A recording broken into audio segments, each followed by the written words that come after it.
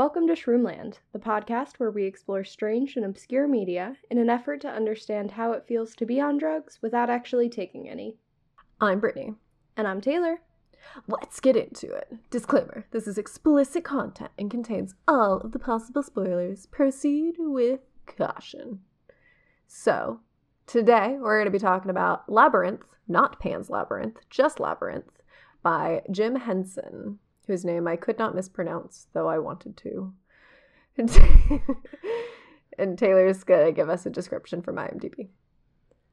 16-year-old Sarah is given 13 hours to solve a labyrinth and rescue her baby brother Toby when her wish for him to be taken away is granted by the Goblin King Jareth.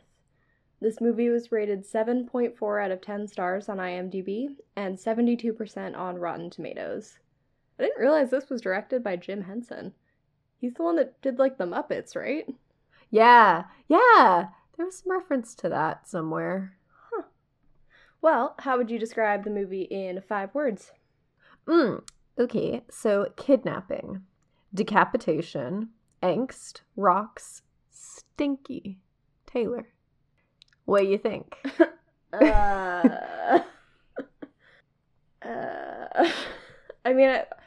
I think her little brother Toby is getting kidnapped because that was literally in the summary. And I think the Goblin King Jareth, who is played by David Bowie, who is not in Pan's Labyrinth, I got that wrong, plans to decapitate him for evil goblin rituals, and his sister's very angsty about it because she didn't really mean for him to disappear forever. Kids are just mean sometimes. And I don't know how rocks and stinky come in. I know they're separate words, but my mind keeps wanting to make them stinky rocks, and I can't quite reconcile that. I mean, you can come up with a plot for how that comes together, but... I can't come up with the science for how that comes together, though, is the problem. Fair. Maybe someone shit out rocks. That'd be very uncomfortable. It sounds painful. I'm not into it. It's not what happened. I just wanted to help you. Yeah, that's all I got. Fair. So, let us begin by wasting nearly 3 minutes because this fucking movie did 2 minutes and 49 seconds for an intro, a song about the underground. The underground, boop-a-doo-doo-doo-doo. Just credits. Underground song nonsense. I, in my notes, have WTF because I was so frustrated. I kept pausing it because it was so long. And there's just an animated owl that's flying through the credits. Huh. 3 minutes! 3 of them! I don't even care about this movie at all. And they're like, yeah, but you care about the name of everyone that participated in the movie ever, right? I forget that, older movies used to do that. They would just put the credits in the beginning instead of at the end. Infuriating. It's infuriating. Same. Also, I had to keep pausing it just to confirm that I didn't accidentally somehow skip to the end of the movie, which is impossible because I just bought it on Amazon. But, like the old days of VHS where you accidentally started it at the end. My youth scarred me, so I was like, oh shit, I just need to rewind the tape. Rewind, it's fine. Give me a good second to go to the bathroom, I guess, so that's fine. Ugh. Get your snacks? Yeah. And so the transition is that, an owl comes into the frame and, lands on a branch or something in the park. And then you get a pan to a girl who is famous. I don't know her, but she's famous and brunette. You're welcome. And she's got this speech prepared. She's dressed in an old-timey dress, looks like a peasant dress from the olden days. You really you're painting a picture here. I know. It's like I'm there. I'm so good at this.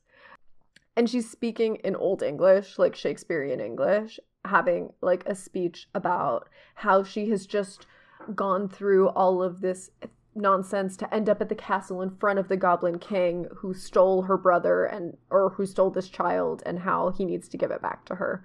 And then wait, so he's already stolen the child? Like, we've just skipped all of the exposition there. We don't get to see her wish that her brother is taken away. We don't get to see him take the child. We are just, like, right in the middle of the story here. No.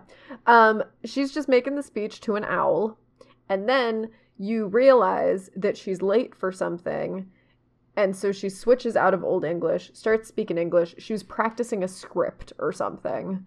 So she closes her book, lifts up her skirt so you can see her jeans, and her and Merlin, the cutest dog, sprint home, and then there's a running scene that's about, like, 3 more minutes, where she runs through the town, and then gets rained on, and then says, "This is so unfair," to her mom, stepmom, I guess, because they wanted her to babysit the infant so that they could, like, go eat food or something.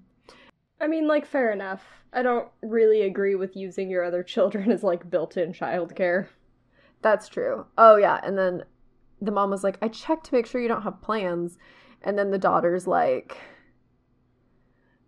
I don't know what she said. "I could have, you don't even check anymore." And then there was a moment where the mom was like, "Well, I mean, like, you could be going on dates. Like, I wouldn't make you do this if you're going on dates." And then I was like, oh, it's the 80s. Good to see we have our priorities straight. Thanks, Mom. Yeah. And then the lady's like, "Yeah, I mean, like, if you could, like, you're old enough to go on dates, you should, like, do that now." The girl's like, "Mom." And I was like, yeah. Yeah, I have no strong opinions about children taking care of other children. I know I would have found it deeply unfair if I was a child, but I was an only child.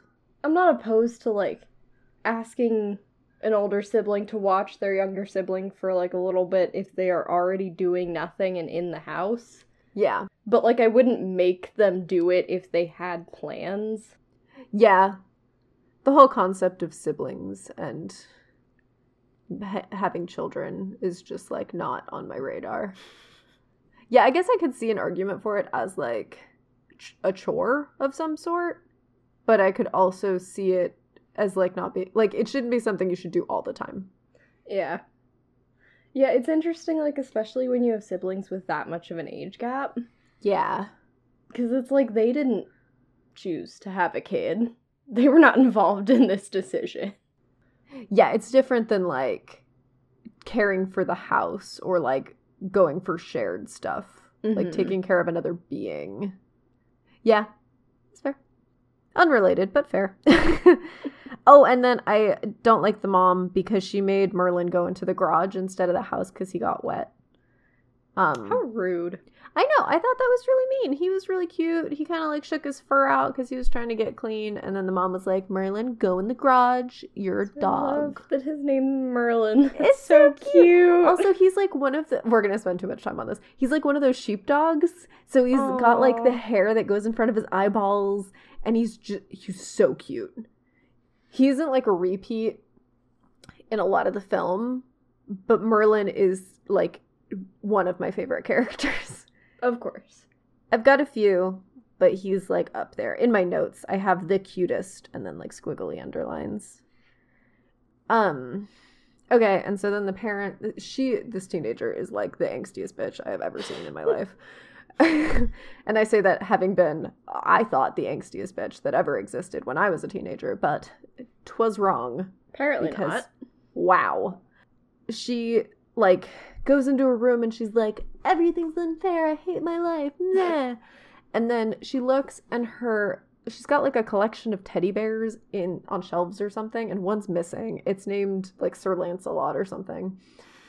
It's not. So there's, like, I was to say, there's, like, a theme here. There is a theme. It is that same theme. The theme is old. White people shit. But whatever, it's a teddy bear. And so then she goes into the baby's room, where the baby's room, which is, like, actually the parents' room that just has a crib in it. And the baby's crying because he's a baby and he was left alone in a dark room, and I think he needs, like, to shit or cry or eat or something, probably. I don't know babies, but, like, he's not doing well. And then she goes into the room and there's a teddy bear on the floor, which is apparently Sir Lancelot. And then she gets mad at the baby. And then she screams at the baby that she hates him, which is upsetting because this baby, like, I don't know what they did to this child in the movie, but the child is, like, bawling. Hmm. And I was like, bitch, pick him up. I don't even like children. Children scare me. But, like, you gotta do something about this. And it's not scream at him. No, that's not going to make anything better. Like, give him the teddy bear. Check to see if he has to burp. Check his diaper. Do the things. There are steps. Put the key in his back and turn it and see if that's the right key. We've reached the end of your knowledge of childcare. That's all I remember from that one class where I had to take a baby home and I didn't sleep for, like, nights. I never had that class. Don't do it to children. It's fucked up. That was when I was, like, definitive that I would not have children because it was traumatizing. I mean, it kept you from having sex, though. That's true. I wasn't gonna fuck ever. That didn't work, but it held me off for a long time. Didn't hold off my peers. Some of them got pregnant real early, so backfired, motherfuckers. No one that listens to this podcast has any control over that situation, but I just need the world to know that I'm upset. And I've got a weird energy because I've done a lot of school stuff this week and my brain isn't working. Cool. Oh yeah, so she's like screaming at the kid, blah, blah, blah, hates him. And then she's like consistently, she's still talking like she's from like Shakespearean times. She's like, child, why doth thou cry? Motherfucker, you're an asshole. I hate you. Why doth thou cry, motherfucker?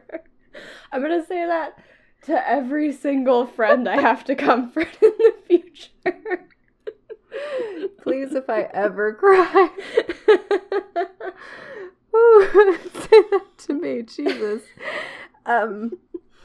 Anyway, now I'm crying.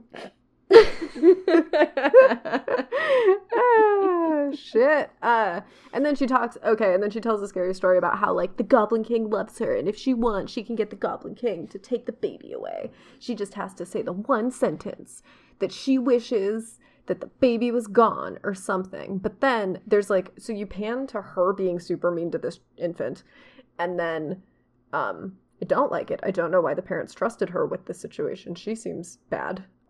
I'm also not someone that should take care of children, but I know not to do that. And then you pan to the face of, like, a bunch of goblins that kind of look like gremlin-looking motherfuckers that are just kind of like, whoo, she's gonna say it, be quiet, do. Their eyes are, like, really big in the camera, and they look like gremlins, basically. So you keep panning between those scenes, and then you see them be like, oh, she didn't say it right, that's not how you say it. How hard is it to say the right sentence? So, like, she thinks she's making this up, right? I don't know. Like, it's gonna come up again. She is not surprised by anything. It seemed like she was just, like, saying a script or whatever. Like, she was practicing for a play. But then it seems like she fucking wasn't, because she, like, knows what's going on. And I'm like, and not knows what's going on in, like, I read this in a book once. Like, I would if I showed up at Hogwarts. But, like, in the way where she's like, oh yeah, we're all aware that goblins are a thing and this one's trying to fuck and he stole a baby. So she's, like, saying this speech, and then she says the sentence, like, I wish the Goblin King would just take you, or whatever the sentence is. And then she leaves the room, turns off the light, closes the door, and then the baby just immediately stops crying. And he's been crying for the whole time. So you're like, what is happening? What the fuck? You killed the child. So she opens the door, and she goes over to the crib, and it's moving. And it's like,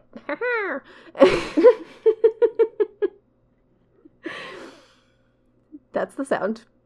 Ignore. And so she goes over because she's like, that's how the baby makes. And then she, like, moves the sheets and there's nothing there. The kid's not there. The goblin dude isn't there either.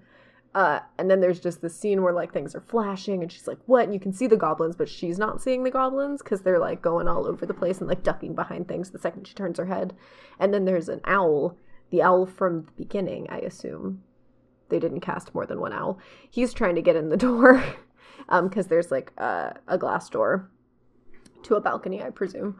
And it's, like, banging on the door, and then all of a sudden he, like, gets through the door, he scratches her face, and she's like, fuck, but, like, doesn't end up with wounds, which is weird because owls have, like, some pretty aggressive talons, but whatever. And then all of the sudden, David Bowie just, like, whoosh, full mulleted glory, cape. I feel like that's either someone's dream or their nightmare, and there's not really an in-between. Like, you would either be thrilled to have David Bowie just appear in your room with a mullet and a cape, or you would never sleep again. I think I would never sleep again. I didn't like it at all. It was really upset. Also, his eyebrows are all fucked up, and I don't know if that was, like, because of the film or if he was just, like, really into that, but he, like, you know the part of your eyebrow, so your eyebrows, like, bend? Yes. His didn't. They were straight, and they were, like, vertical, like, in the angry face way, but, like... So you had, like, Vulcan eyebrows. Yes. And then he had a lot of makeup to emphasize that he had Vulcan eyebrows. And then his teeth are really big. I don't know if I just, like, don't know what David Bowie looks like, but he has some, like, creepy teeth. It might have been the whole vibe. I was gonna say poor David Bowie, but he's dead. He's not gonna hear this. Yeah, he's fine. I also think that he didn't care. I feel like that was part of his vibe. I don't know. Probably. The 80s were a weird time. Strange. Anyway. So he walks into the room and she's like, "You stole my brother." And he's like, "Yeah, you asked me to." And she's like, "I changed my mind." And he's like, "Too late." Doesn't work like that. And then they have a super long a theme in this movie is just that there's, like, scenes that last too long. So there's a conversation that has to go for, like, 2 to 3 minutes. That's just the two of them where she's like, "I want my brother back." And he's like, "Too late." And then she's like, "I want my brother back." And he's like, "I'm going to turn him into a goblin. You can't have him back." And then she's like, "But I want him." And he's like, "No." And so then he hands her, like, this crystal ball thing. And he's like, "Just go to sleep. Go back to bed and don't worry about it. And just pretend you don't have a brother." And she's like, "No, I want him back."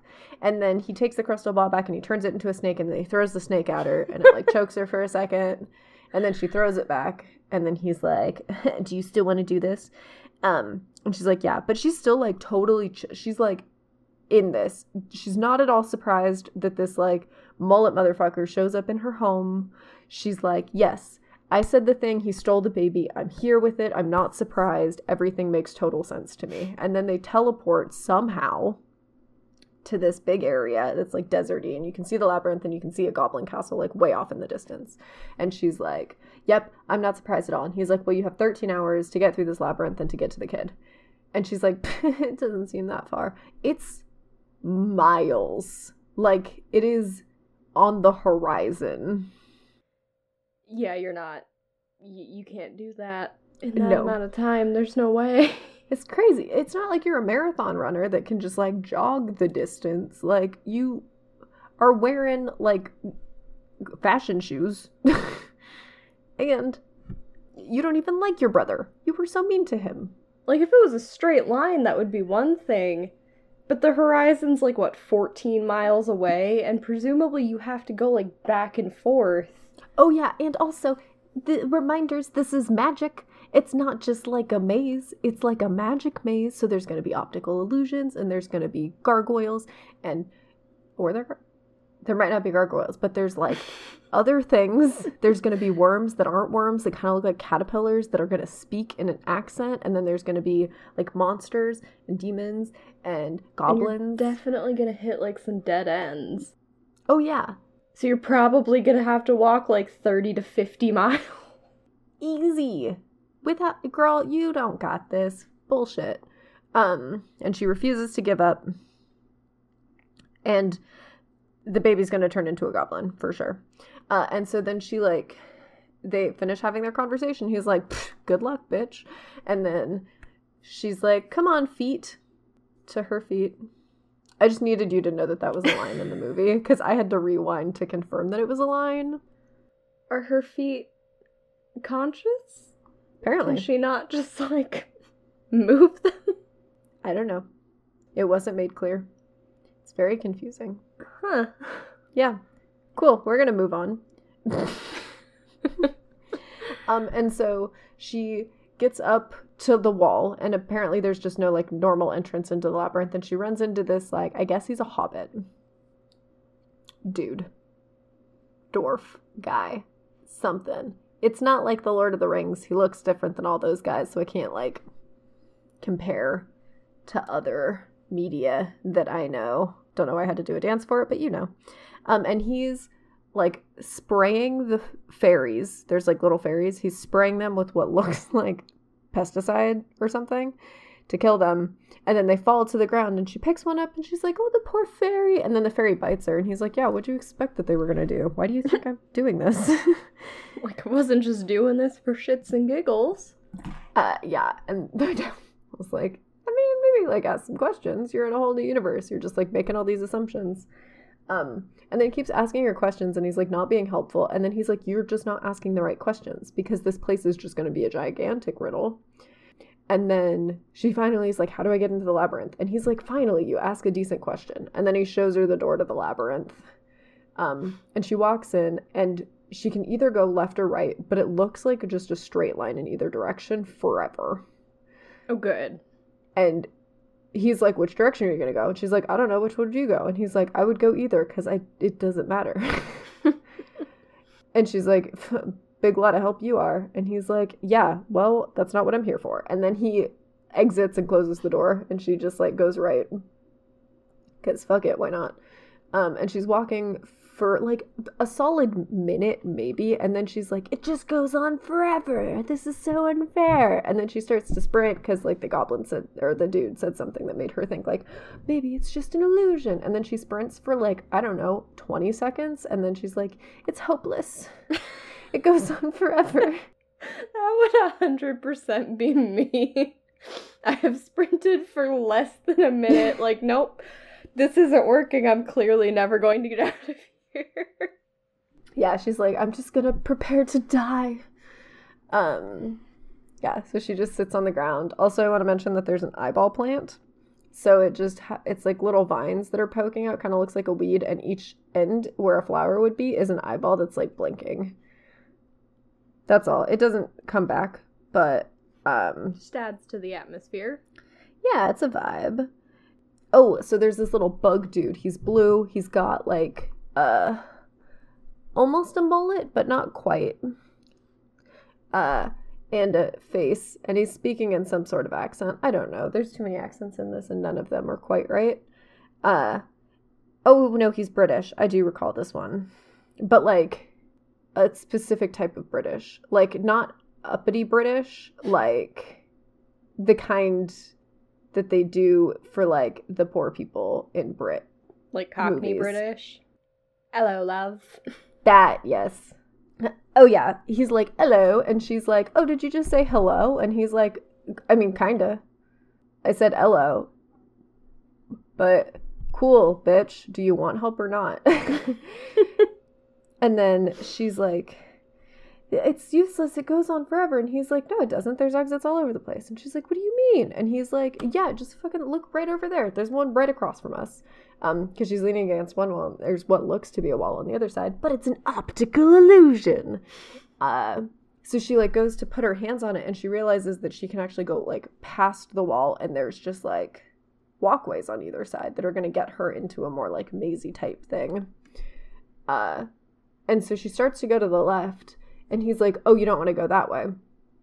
You want to go the other way. And she's like, oh, thanks. And so she goes, like, she turns around and goes the other way through that little path thing. And then he's like, oh, it would have been a shame if she went that way. That's the way to the castle. Yeah, I figured that was going to happen. Yeah, it was kind of fun that he said it. Because you're like, oh, yeah, thanks. And so, there's also a scene at some point, doesn't matter when, but at some point around here, where David Bowie is like hanging out in his castle with all of his little goblin dudes, and he starts singing a song, the voodoo song. So they're like just all kind of sitting around the baby. Some of them are like touching the baby and like making faces at the baby. And then David Bowie's like sitting on a chair. And then there's a song that goes like, voodoo, voodoo, but you do. Do you know that song? I don't. God damn it. I feel like you do, and I just don't know how to sing it. I mean, it's possible. I don't know. Oh, also some lines I wrote down from the song. Dance, magic, dance. Slap that baby and make him bleed. But like, boppy. Because if you put child abuse to a fun, happy tune, it's A-okay. Let's talk about some fucked up shit. Bow, bow, bow. Do, do, do. I mean, wasn't that most of the 80s, though? It was bad. Also, fun fact, David Bowie wrote and made all the songs. Just, by the way, fun. I don't know if anybody else cares, but I thought that was interesting that he wrote that. Yeah, I could see that. It's yucky. I don't know shit about David Bowie, but I didn't like that line. I know one single song that he has written, and it is because he gave them permission to adapt it and use it in the SpongeBob musical. And it's about the end of the world. It's actually really funny. Fascinating. Yeah. That's all. There's not enough music in here for me to fully lose my mind over the music, but a little bit. Like, it's a lot. And so then you go back to the girl, and she's walking in what looks more like a maze now. But it's got kind of cobblestones, and she's finally got some brains on her, and she's using her lipstick. She has lipstick in her pocket to do arrows that show which direction she's going. But you would see her right arrow, like she would do an arrow on the stone to indicate which direction she had been going, and then these little like gnome dudes would like pop the brick up and like they'd just flip the brick upside down or like move it so it was facing a different direction. And she didn't notice for a while, and then she's like, she turns around and sees one, and she's like, fuck, this place is so unfair. Like, it was a nice... It's a nice try. I mean, at least she was, like, using her brain for a minute. Yeah. But then she out loud just, like, stomps, and she's like, this is so unfair. And then there's some voices behind her that are like, you think that's unfair? Meh. Nothing here makes sense. And then she turns around, and there's these two dudes, and it's that image of, like, you know, there's, like, people that are cards, except they've got heads on both faces of the cards, like actual heads and legs sticking out of the cards and arms. Okay.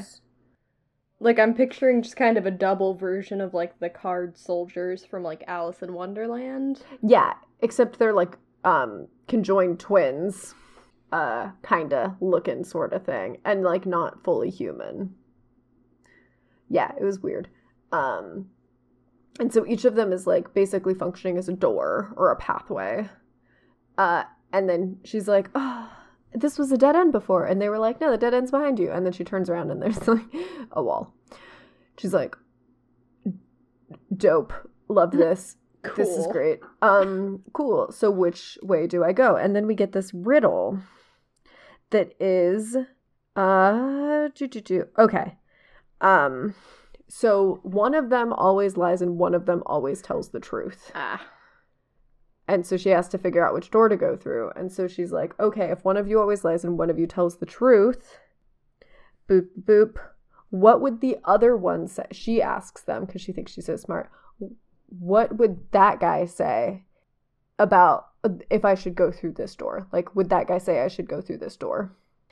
And then the guy says yes. And she's like, that means I need to go through the other door. I'm trying to, like, follow this logic, and I'm sure it makes sense, but it's taken me a minute. Dude, it took me a minute, too, because this was the only time they decided to, like, breeze through a scene, and I was like, bro, you just riddled some shit, and, like, you want me to follow that, but you spent 3 minutes on that convo? So, like, if the guy is telling the truth, like, if he's the one that tells the truth, and the other guy says yes, then he's the one that lies, and you should go through the other door. And if that one is the one that lies, and he says that the other dude would say yes, then the other dude would have said no. Okay, I get it. Yeah. It took me a minute, too. That's, like, a solid question, but it does make me think of a post I saw once that pointed out that, like, people always try and be really clever with that situation, and it could just be a very simple question, like, what is 2 + 2? Yeah. And that's gonna give you a really easy, definitive answer. Yeah, what color is the sky? Yeah. Yeah. Fucking. I know, also, I was like, you didn't ask if this is the door that would kill you. You asked if he said you should go through this door. He could tell the truth and want you to die. That's true. That's a didn't good point. Clock it. until she was like, I'm so smart, I figured it out. And then she walks through the door with all the confidence in the world and falls through a trap door. I love that. I love watching someone just like stride in with complete confidence and then just fall on their face. And then she's in this area. She's like in a hole, but there's a bunch of hands jutting out of the wall, but the hands are talking and they're like forming together to make faces and talk at her. So they're like slowing her down in her fall, and she's like, stop it. And they're like, oh, do you want us to drop you? And she's like, no, but you're hurting me. And they're like, well, okay, fuck it. And then they're like, do you want to go up or down? And she's like, which way should I go? And they're like, we don't have all day. Pick.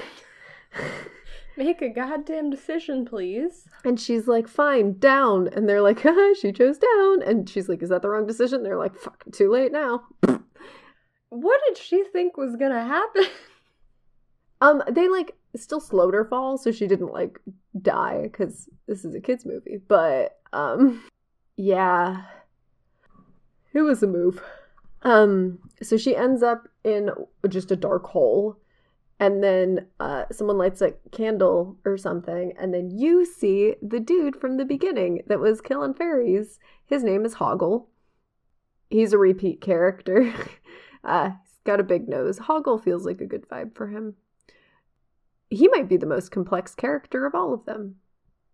Fascinating. But anyway, so Hoggle shows up, and the plan, according to the Goblin King in a different scene, is that she's going to end up in this uglet, is what it's called, hole in the ground, under the labyrinth. And the Hoggle is just going to like direct her back to the beginning, and then she's going to get discouraged and she's going to quit.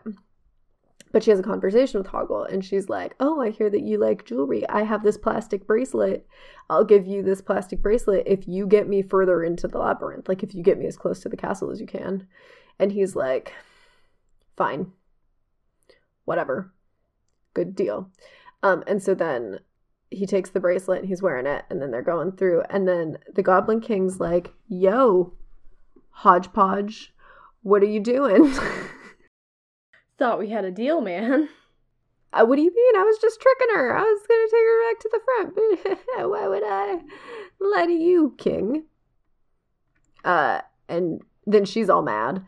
And then the king looks at her and he's like, so how are you finding the labyrinth? And she's like, it's so easy. Like, I've got this, man. And he's like, well, if you think it's so easy, I'll just like set the clock and kill a few hours. Also, here, deal with the cleaners. And so they're in this tunnel thing.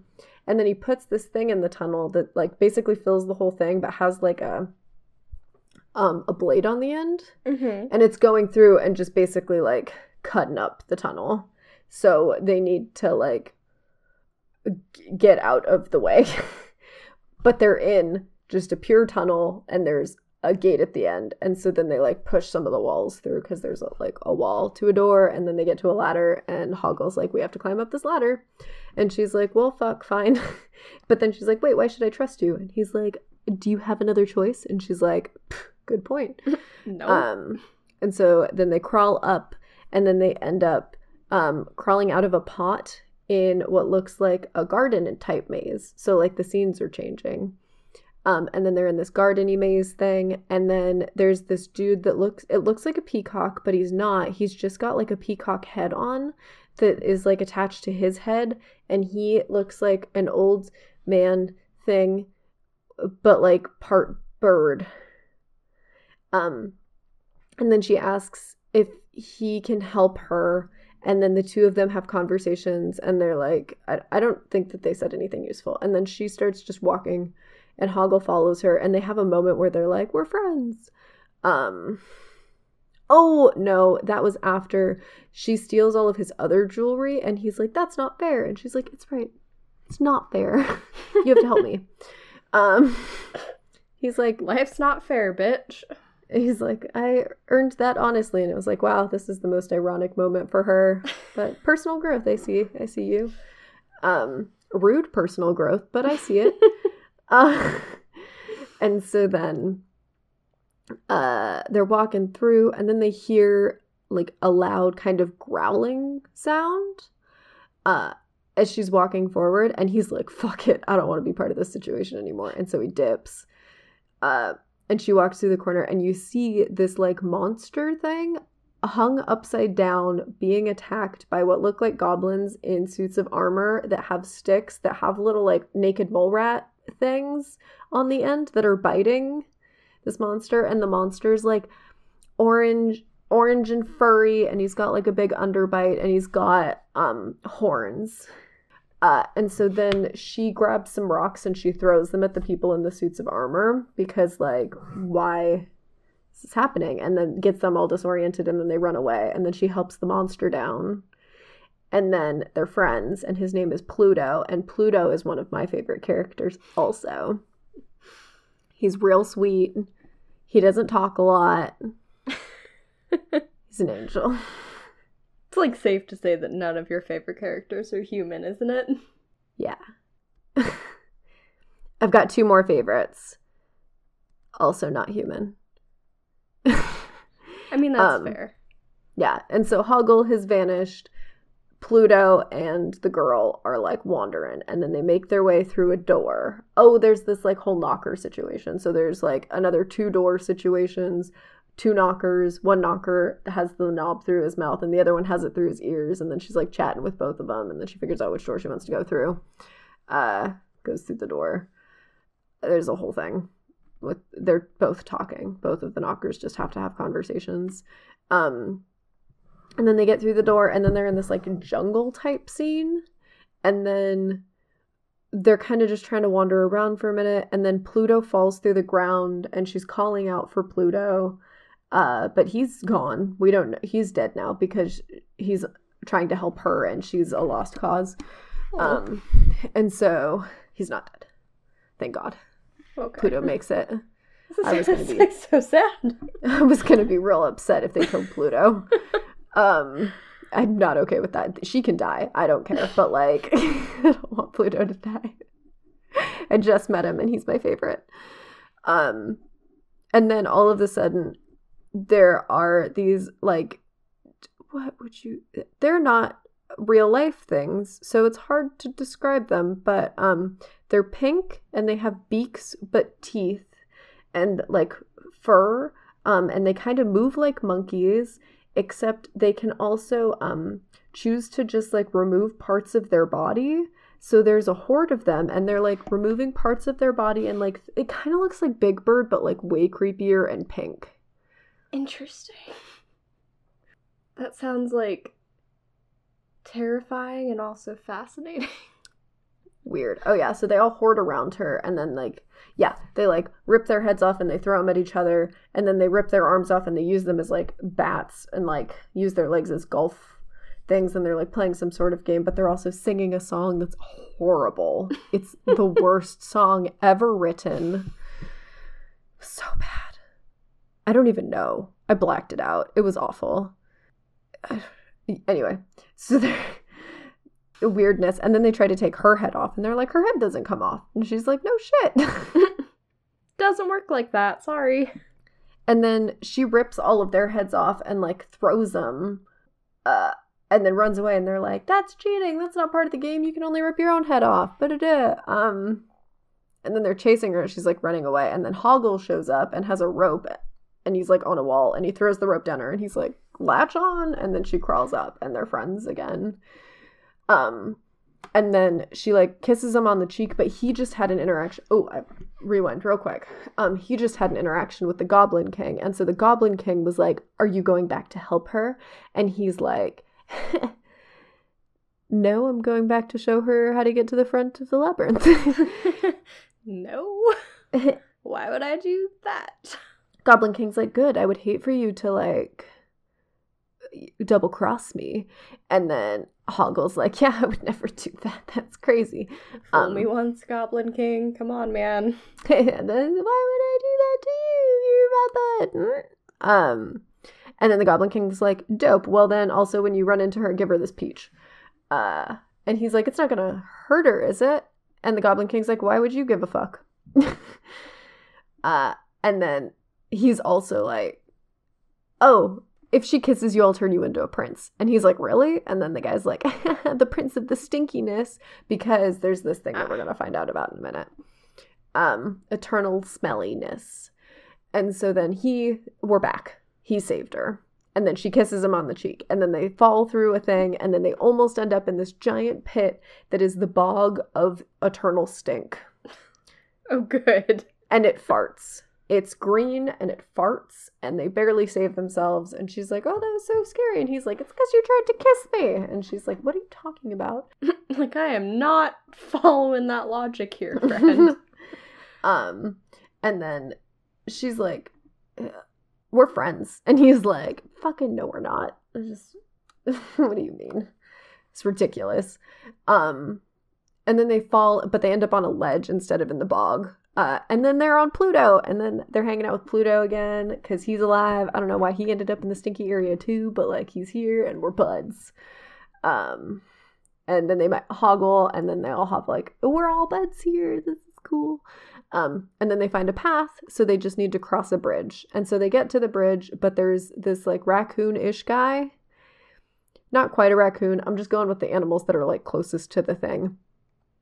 And he's got one of those, it's like a jousting stick, kind of. Lance? A lance. My knowledge of this sort of thing is just non-existent. Yeah, so he's got a lance, and he's like, none can pass while I'm the gatekeeper. And then they battle. They have an epic battle. And so Pluto is fighting the raccoon guy, whose name I just never figure out. But who is one of my favorite characters. He's like some pure comic relief. And they're fighting, and then I feel really bad for Pluto, but then they're like, do good. And then the guy is like, I've never met anyone who's my match in battle. We shall be brothers now. And then Pluto's like, dope. Also, it's stinky. Can we go across the thing? But Pluto doesn't talk like that. Pluto's like much less wordy. He's just like, stinky. And he covers his nose. She's like, then the girl's like, can we go? And he's like, I swore on my life that no one shall pass. And she's like, well, okay, let's like, what exactly did you swear?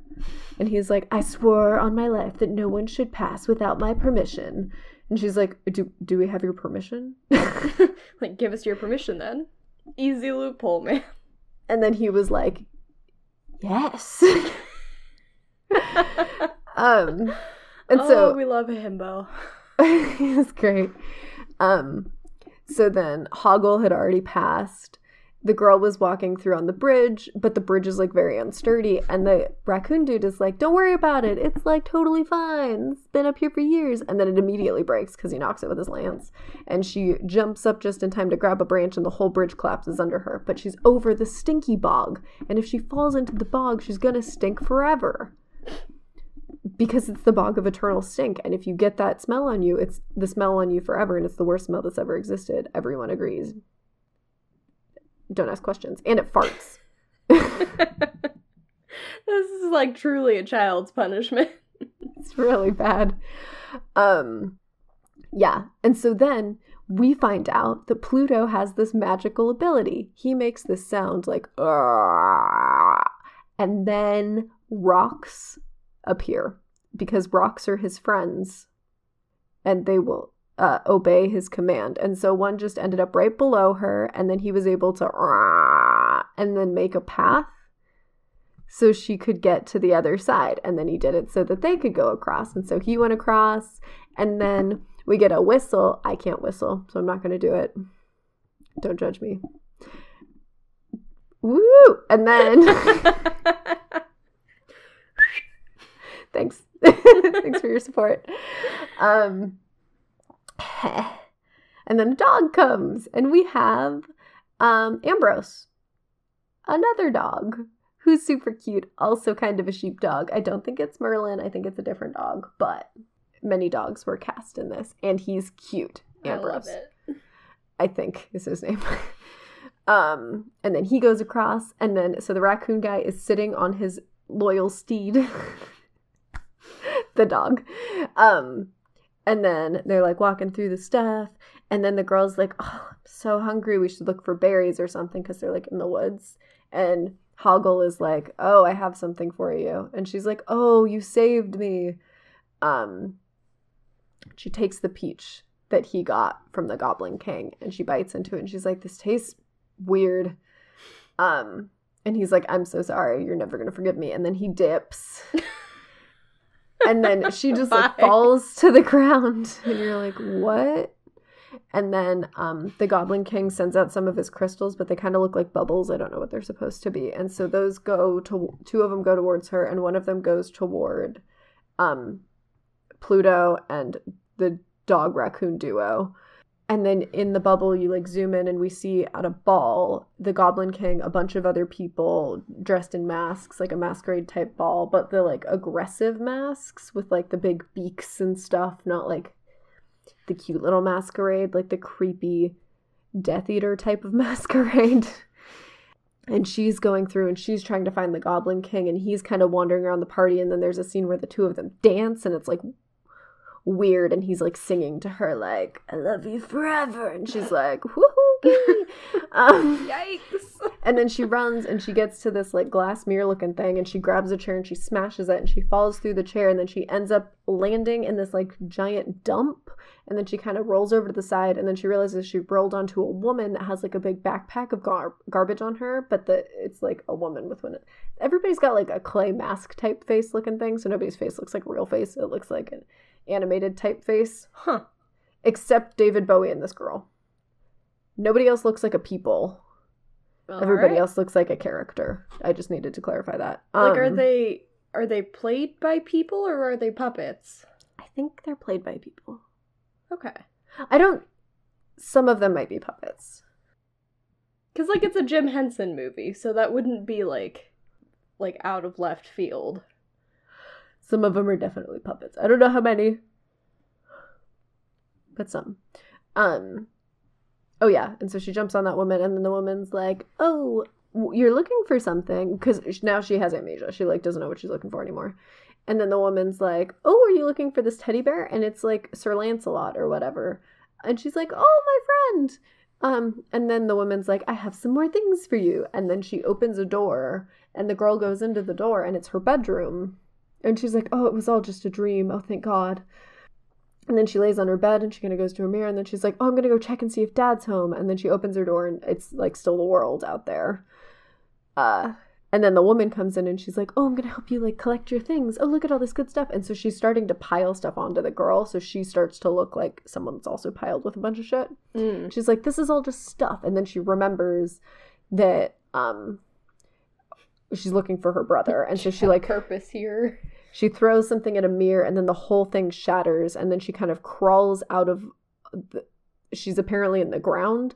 And so then she crawls up and then Pluto grabs her hand and like pulls her out of the ground like a fucking corpse zombie digging herself out. Less dirty. She didn't get covered in dirt. Unclear how that happened, but whatever. That's nice. Good for her. So then they're like, we're almost at the castle. We're right there. And she's like, cool. And so they get to the front door. And this is a great scene with the raccoon guy. He's like knocking on the door and he's like growling. He's like, let me in. And she's like, we have to be stealthy. And he's like, I'm so brave. Do you want me to not be brave? And she's like, no. Yes, I want you to be stealthy. Stealth, man. And so then they get through the front door, but then they get locked between like the front door and there's like a second front door. You know how some places have the double entry system. And the second front door has like this guard on it that's got a goblin is in the thing. And it's kind of like the, what's the Shia LaBeouf movie with the cars? Holes? Oh, with cars. Transformers? Transformers. It was like Transformers, but like night style. And so there's a goblin in it, and it's a giant dude in armor. And then the dog hides behind something, and then the whole scene, the raccoon is trying to convince the dog to stop hiding, and he's calling the dog a wimp, and the dog's like, fuck you, man. And then Pluto and the girl are trying to figure out how to get out of the situation, and then the knight thing grabs an axe and is like, throwing the axe around, and then Hoggle shows up and climbs up. He's like on the outside. He climbs up, so he's on the wall, and then he jumps onto the head of the night thing, pops the like helmet off, and then throws the little dude that's like directing what's going on out of there. And then he tries to make it move, but he doesn't know what he's doing. And then he ends up like getting its arms stuck up because he sticks the axe in the like top of the castle. Whatever. And then they're like, the girl's like, I forgive you, Hoggle. And he's like, really? And she's like, yeah, we're friends. You came back and you saved us. I was waiting for you to be like, no, I still hate you. But thanks. But thanks for not being an asshole this time. The last time. Don't think I'm gonna forget, motherfucker. No, she was like, we're friends, because it's the 80s and you forgive people for drugging you. Whatever. He feels a lot of remorse for it. He was just deeply scared of the Goblin King, and like, it's like sympathetic at least. It's sympathetic, a morally ambiguous character, not like a fully corrupt character. Like there was a scene when he tried to throw the peach into the smelly pit, and the Goblin King gets into his head and is like, I don't think you want to do that. So that was the whole thing. They get into the city. There's a whole battle scene because the Goblin King's like, shit, they're in the city. Hide the child. And then he gets into the city, and then there's a whole army that's fighting them, and then there's a scene where the raccoon and the dog go and try and fight the army, and then the raccoon's like, I'm never going to feed you again if you keep running away. We have to turn and face them. And then they do a little like lance battle, and then the raccoon wins, but then the dog runs into a house because he's like, fuck you, man. And then the raccoon's like knocking on the door like, you coward, get out of here. And then the dog's like, no, I'm not going to open this door. And then the raccoon's just like standing his ground, and he's like, yeah, you guys should all just surrender, because it's going to be better for you if I'll say nice things if you do. And they're like, ha. And then the girl and Hoggle and Pluto are all running around, and then they get into a house and they hide in the house. And then Hoggle and the girl are like at the base of the house, like knocking the goblins' faces in at the windows. And then Pluto crawls to the top, like near he just like pops the roof off, and he's hanging out at the top, and the girl's like, call to the rocks. And then he does his sound, and then all of the rocks come and they like kill a bunch of the goblins. And so then they're running through the town while rocks are chasing the goblins. They're like big boulders are chasing the goblins, and they're like knocking goblins over. And then the raccoon and the dog get back in the fray, and then they run toward the castle, but there's like boulders going all over the place, so then they have to keep hiding behind things because goblins try to kill them, but then the boulders come and like smash the goblins, and then they keep running towards the castle, and then they get into the castle. Was that all clear? I think so. That's a really like nifty power to have. It was. Control some rocks. Yeah. Really, Pluto is the reason that this whole thing worked out. Team Pluto, man. Pluto's the real hero of this story. Pluto's the only hero. Also, the only true friend. Everybody else sucked. The raccoon was pretty cool. He was a little weird, but he's pretty cool. No stealth mode, though. And then they get into the castle, and she's like, I have to do the rest alone. And they're like, well, if you need us, call for us. But if you have to do it alone, you have to do it alone, is what the raccoon says. And you're like, or if that's the way it's always been done, that's the way you have to do it, which is not true ever, but cool. Like, you could have pushed back on that, like, a little bit harder, maybe? Whatever, raccoon man. He's like a knight with his knightly lancing. Whatever. So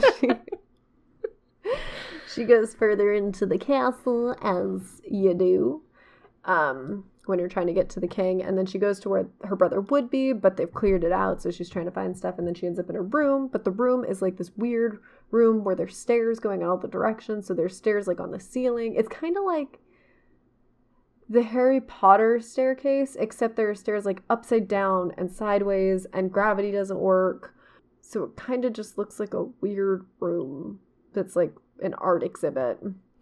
And then David Bowie sings to her a little bit. He's like, I did this all for you. I stole the child for you. It's like the weirdest love ballad ever. Yeah, he tried to be really romantic with it, and it was very upsetting. And there were a couple scenes where he like was upside down and she was right side up, and then he like walked over a ledge and then like walked toward her. And then like got in her face and he's like, it was all for you. And she was like... It's like the song, what is it, like the Every Breath You Take? That people seem to think is a love song, and it's like, no, this is just creepy. I'll be watching you. Yeah, I don't like that song at all. No. Every breath you take, every move you make, bitch. I'll be stalking you. The only good use I have seen for that song is in, like, a dog food commercial, I think. And it was, like, the dog to the food. That's so cute. Or, like, to the people waiting for them to drop food. Something along those lines. Every step you take, every bite you take, I'll be watching you. No, that's the theme song of You with, fucking Ben Bagley. Of course it is. I don't know if it genuinely is, but in my mind it is. I've kidnapped children and decapitated monkeys for you. It's a weird energy. How old is this girl, by the way? 16. David Bowie is a grown-ass adult. Cool. It's weird. Cool. It's weird. His mullet doesn't make it better. It never does. It's really upsetting. Anyway, so they do that, and then she, like, sees the kid on one of the stairs, but she's having a really hard time getting to it. And then she, like, tries to jump from where she's at to where he's at, but then she falls for a minute and then lands. And then the whole room is basically, like, it looks like she's in space, and, like, a bunch of stuff is just, like, demolished. So she's just got, like, floating pieces of stone around her that look like parts of the room she was in before. And then David Bowie's across from her, and he's like, I did this all for you. Sometimes I can be cruel, but this is because I just want you to love me and fear me and do the things. And she's like trying to make her speech, you know, the speech from the beginning. So she gets through part of it, and then he's like, wait, I don't know why this is the voice, but it is now. Wait, stop, think about what you're doing. And she's like, I am, motherfucker. What is my line though? And so then she's having this whole moment where she's like, what is my line? And he's like, your line is that you want to go and let him become a goblin with me because we're gonna be great goblin friends, and you're gonna leave and you're gonna forget all about this. Whew. So does she think she's in a play? I'm confused. I don't know. The backstory of this, no logic. I understand the series of events that happened, but I have no concept of, like, how this girl thinks she fits into this world or what this world is, because it looked like it was a normal world, and then all of a sudden she, like, appeared into the Goblin Land, and I don't fucking know. Everyone's just okay with that. She didn't seem alarmed by the decapitated monkey dudes that were bouncing their heads around like a basketball. She was just like, everything's normal. And she's like trying to come up with her line, and he's like, no. And then she comes up with her line, and the line is literally just, you have no power over me. It's 6 words. It's not that hard to remember. And then we get like a sort of thing, you know, like in the old movies where it kind of like there's like weird effects, waves and distorts, and then his cape is kind of floating, and then it's like woo, ah. And then I need to make the sounds because it's a podcast and they can't all see the arm gestures I'm doing for you. Getting back into the swing of things, guys. Woo.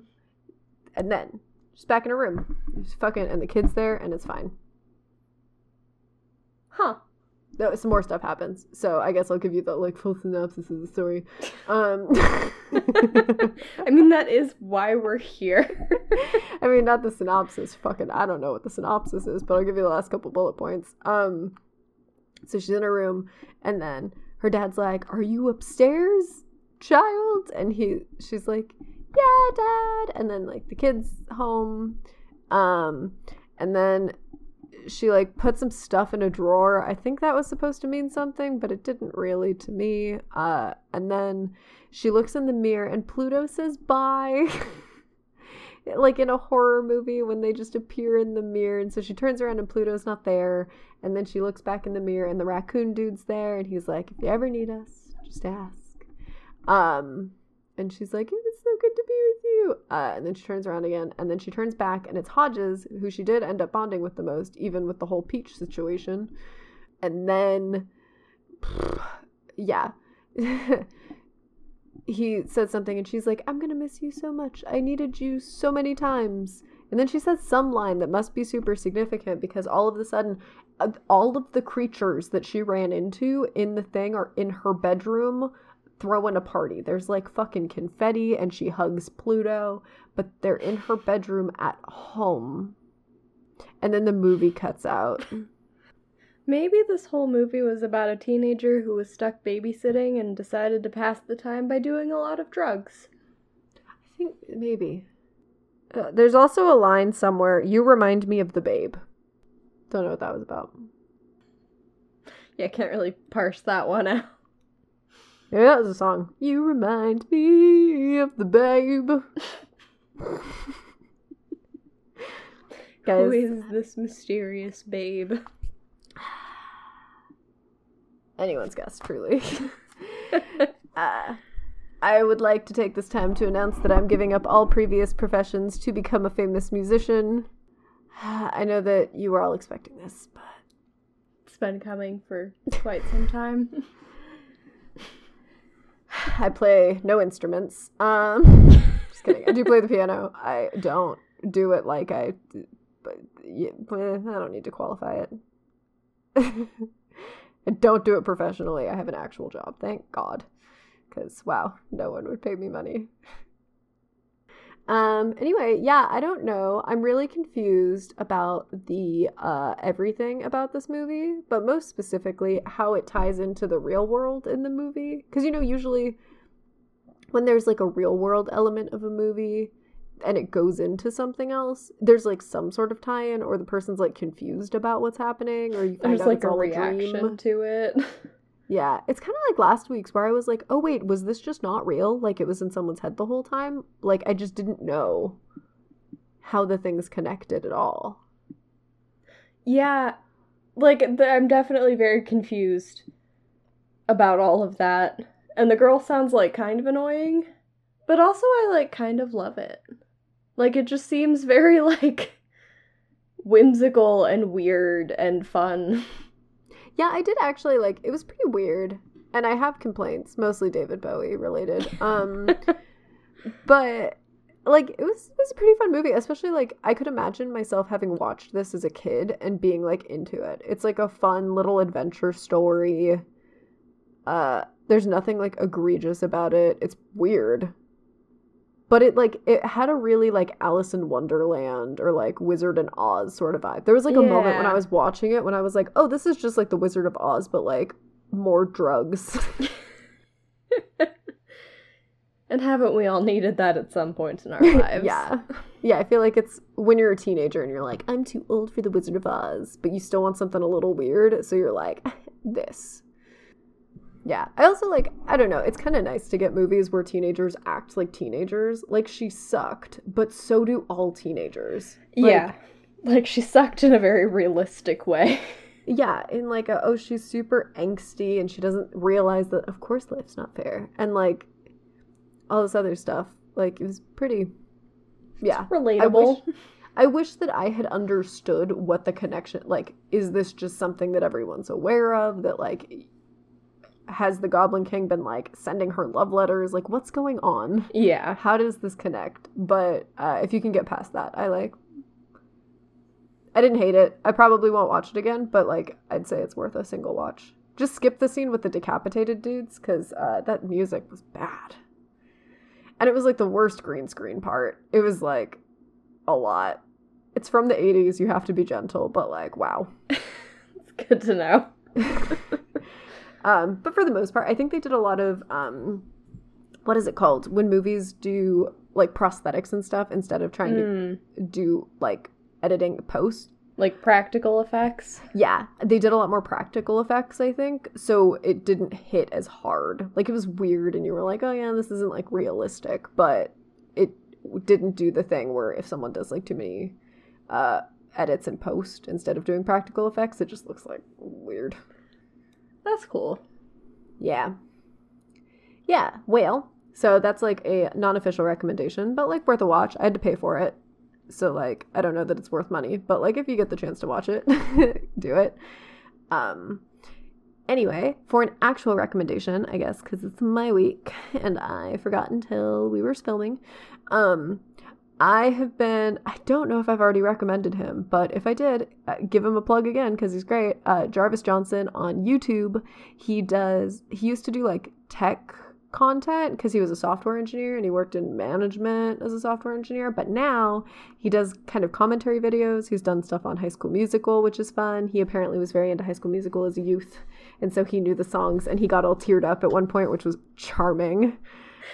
That's so cute. It was really cute. And then he also does like a lot of shit talking 5-minute crafts and other like big media things on the internet. He's just a real charming guy. Love it. I like him a lot. Highly recommend. Also, love a nerd. I love nerd representation on the internet. Oh my gosh. Also, my favorite episodes by him, he talks about The Bachelor and other like dating shows and basically gives you the synopsis, which is my favorite because I am into that kind of TV, but I cannot do it in that quantity. So I love that someone else is going to watch it and make the jokes for me and tell me what happened. So highly recommend. He's cool. Anyway, thanks for sticking it out, our dear friends, for another one. We hope it's been less horrifying for you than it was for us. Consider following us on Twitter at ShroomlandPod and on Instagram at ShroomlandPodcast. We also love to get recommendations for other strange things you may want us to go over, so feel free to DM your recommendations or email us at shroomlandpodcast@gmail.com. And if you like the podcast, please subscribe and give us a 5-star rating. It helps other people who might be into this weird stuff find our podcast. And remember, don't do drugs. Watch movies directed by people that were definitely on drugs. Or for your own sanity, maybe not. Shroomland. Bow, bow, bow, bow.